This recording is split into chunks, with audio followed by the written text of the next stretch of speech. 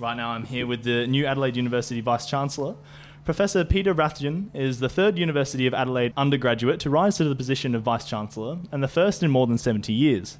After completing his undergraduate degree in 1984 and then lecturing at Adelaide for 14 years, Peter worked up the ranks in the Faculty of Sciences until leaving his role as Foundation Executive Dean of the Faculty of Sciences in 2006. He then moved on to become the VC of University of Tasmania and University of Melbourne. He makes his return to the University of Adelaide in his third Vice-Chancellor role, and we welcome him to the studios to discuss his plans and his philosophy behind universities in Australia. Welcome, Professor Rathjen. How are you today? Oh, I'm very well, thank you. It's a bit too hot for me coming from Tasmania, but I'll get used to it. Absolutely understandable. Would you like to start telling us about what it means to come back as a Vice-Chancellor? Yeah, look, it's a really interesting thing, and I think I didn't know what to expect. You come back to a place that's formed you and you wonder, is it going to be awkward? Are people going to welcome you, or are they going to be the opposite? You don't know what to expect. For me, it's been far better than I could have ever hoped. Coming back to the university has been like coming back to join a family. Coming back to a city which I grew up in has similarly been much better than I expected. Adelaide's actually a better city now than when I left. There's a lot more life to it. There's a lot more young people in the middle of the city. The work they've done around the Torrens is absolutely fantastic. So I feel all this, but I think my wife feels it even more so. It really is a coming home in a way that makes it feel as though we simply fit. As with any new Vice-Chancellor, the university community are eagerly awaiting your first major actions. Can you tell us what your priorities are early in your tenure? No, my priorities are to listen and to learn. This is an incredibly august, broad, complicated institution. It has wonderful people within it, and they have very good ideas about what we can do better or where we might do things that we haven't done before. It's best for me to, as best I can, take the pulse of the institution, hear what people have got to tell me, and then subsequently to work out where priorities might lie. It's a bit dangerous to come in with a pre-formed view of the world and force the institution into a direction that may turn out to be inappropriate. With that said, the university community will be expecting you to vocalise their concerns for the lack of funding at universities. What would be your response? So I'm an educator, and you'd expect me to put a very high premium on the value of education. I don't think it's ever been as important in the history of the world that people get post-secondary education as it is now. We've created an economy where the lifetime prospects for people who don't go on after school are far worse than those who get TAFE or university qualifications. We know that people who don't go on after school will earn less. They'll probably find it very, very difficult to get a job. Their life will be poorer in many respects. They won't travel as much, for example. They won't live as long. The statistics are very clear. If you finish school, you live longer than someone who doesn't. If you do a bachelor's degree, you live longer than someone who doesn't go to university. If you do a PhD, you live longer. If you're like me and you spend your whole life in universities, you just might find eternal life, who knows. But if you look at that, then what it says is, if you have to have post-secondary education to have a meaningful life in the future, then it's society's job to make it possible for you to do that. And I think we need to be having the conversation about why we're not making universities cheaper and more accessible to all, rather than concentrating on the cost up front and starting with that, or using that as the starting point for the conversation. Around the world, a lot of countries are choosing to make higher education free at the moment. We tend to look to England, which is one of the unusual ones, but the debate is much more nuanced and much more sophisticated in other places. On a more personal level, what have been some of the experiences, ideas and events that have shaped you as a person and driven you to where you are today? Look, I always say when I have to speak at things like the 21st of birthday parties of my kids, what you want to do if you want to grow up is, first of all, you want to get yourself educated, secondly, you want to travel, and the third thing you need to do is have kids. Now, that doesn't go down so well at the 21st. The kids is a little bit premature at that stage. But I think the things that have shaped me are my education, and in my case, it was my university education, not particularly my secondary school education. I was educated at Adelaide University and Oxford University, and from that came a set of values and a set of philosophies, I suppose, that have underpinned pretty much all of where I've gone.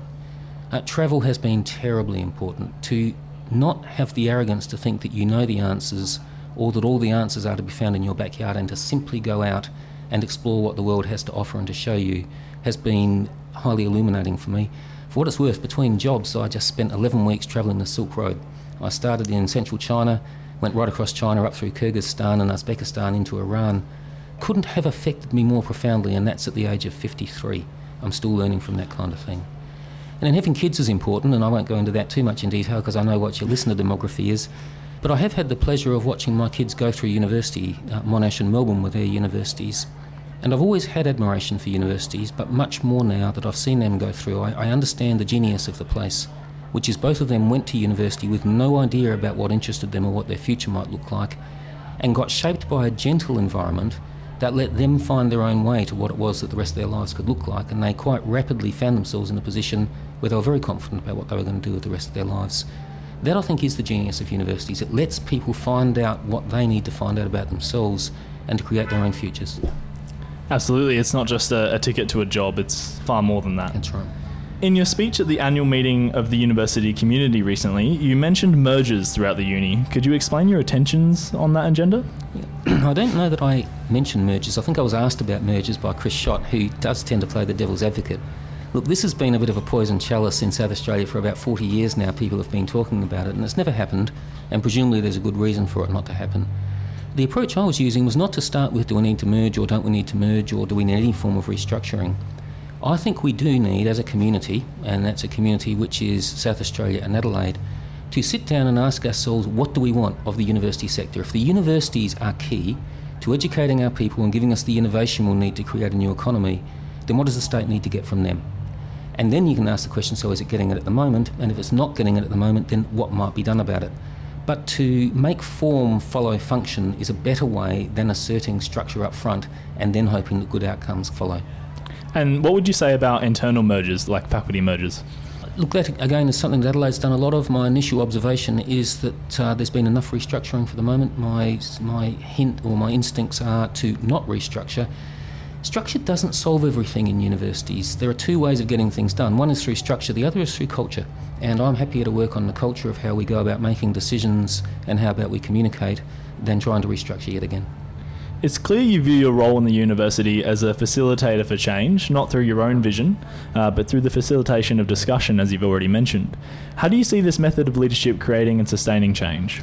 You need to start with something that's very important, and that is that we employ and teach the best and brightest people that there are in South Australia. We must have confidence that they know their own future, and that all the university needs to do is both to show what direction that future might be in and then empower them to get on with what it is that they do best, and we will be best off. I always say that as a Vice-Chancellor, I don't really pretend to know the answers, and I actually think that a Vice-Chancellor that does know the answers is a very dangerous beast indeed. You know, how can anyone be across theoretical physics at the same time they're across classical music, at the same time they're across obstetrics and gynecology? It's not going to happen. You've got to have trust in your outstanding people. So if a Vice-Chancellor that knows the answers is dangerous, what might you want? Perhaps a Vice-Chancellor that can ask some good questions. And I'd like to think that I'm going to be able to prompt debate, prod people to think in new ways, and that together then we will coalesce around how we think we can make this a stronger institution. Certainly showing humility and maturity, I think, in that outlook. It's something I personally am looking forward to see what you achieve with all your consultation. Stepping away from the university sphere for a moment, what are some of the passions that you're interested in outside of work? Yeah, look, I've talked about travel, and I'm still blessed. My kids still tend to come with me when I travel, even though they're 25 and 27, and so you get to see the world both through your own eyes and also through that of younger people. That's always a great privilege. History is something that's grown on me a lot. I was vaguely interested in it as an undergraduate. I now understand that reading of history will give you a lot of answers about what's likely to happen in the modern world. As a biologist, it's not that surprising. A lot of our behaviour is genetic, and that's accumulated over millions of years. So however we responded 500 years ago to something is probably pretty similar to how we'll respond to it in the modern world. I like reading. I like classical music very much, and to be honest, I've got a real weakness for sport. And one I keep a little bit hidden, computer games. I spend a lot of time on them and I rather like them. Absolutely. So that's a bit of a futurist Vice-Chancellor we have here, being able to celebrate something that's perhaps not celebrated by your fellow Vice-Chancellors. Well, you might be surprised. I know at least one other Vice-Chancellor. I'm not sure what she plays. I play a bit too much Civilization. I'm sure you know it. Yeah, absolutely. Great game. Yeah. It makes sense, I suppose, for someone in your role. Yeah. A large part of my positive university experience personally and professionally was the career opportunities that have a direct relationship to the SAF funding, or Student Services Amenities fees, of the union and their affiliates. What's your view on the value of student unions, and perhaps more pertinent to that community, do you promote mandatory funding for the union, and university subsidiaries? Yeah, let's stay away from the funding, because mandatory versus non-mandatory is not as important as are we delivering what the students need. So the first thing you've got to do is stop asking the question about funding and structures and start asking the question about what do the students actually need or what might they benefit from. And my initial observation is that Adelaide does this pretty well. If I walk around the hub, I see a lot of students who seem to me to be talking to each other and sometimes talking to staff and engaging with the social life of the university, although I haven't had time to really see it because the students are only just back. If I walk around orientation day to day, it's fantastic from my perspective. There's 100 and something societies out there, there's students everywhere, people seem to be talking across all sorts of boundaries. I can't think how that would be very much better than what it is at the moment. Something's working, but it's probably not perfect. But to make clear that the student experience, or what we give to students, far transcends lectures and tutorials and practicals is very important for me. We had a conversation just before we came on air about whether the work you're doing here is giving you credit for your course. It isn't at the moment, but there's an interesting question. Why? Why is it not? When I ask you, has it been useful? Has it helped you into the employability? Your answer is yes, very much so. We need to find the right ways to listen, and some body like the Student Union is a very important part of that. So the ability to get students actively involved in their own university, the ability of getting students in a place where they can start to create new opportunities themselves is important to me. The funding mechanism, in effect, is secondary to that. So the dollars and cents don't matter as much as whether it's actually effective or not.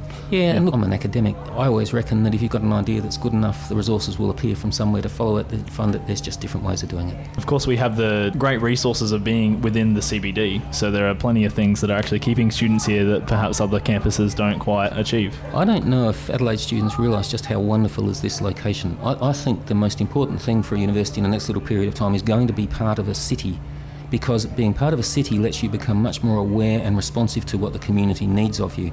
I watch my own university, Oxford, starting to slip a little bit compared to the London universities because they've got a location that the students prefer. I don't know of a university in the world that has a better physical location than the University of Adelaide. It's absolutely remarkable, right in the middle of the city, right where the public transport takes people, and right next to some of the best sporting recreation facilities that I've ever seen. It's extraordinary. I'm sure you're still getting adjusted and learning the ropes of your role, but can you tell the current students and staff especially what they can expect in the coming year? I hope that they'll start to feel a surge of energy and empowerment that will encourage them to have the confidence to bring new ideas through.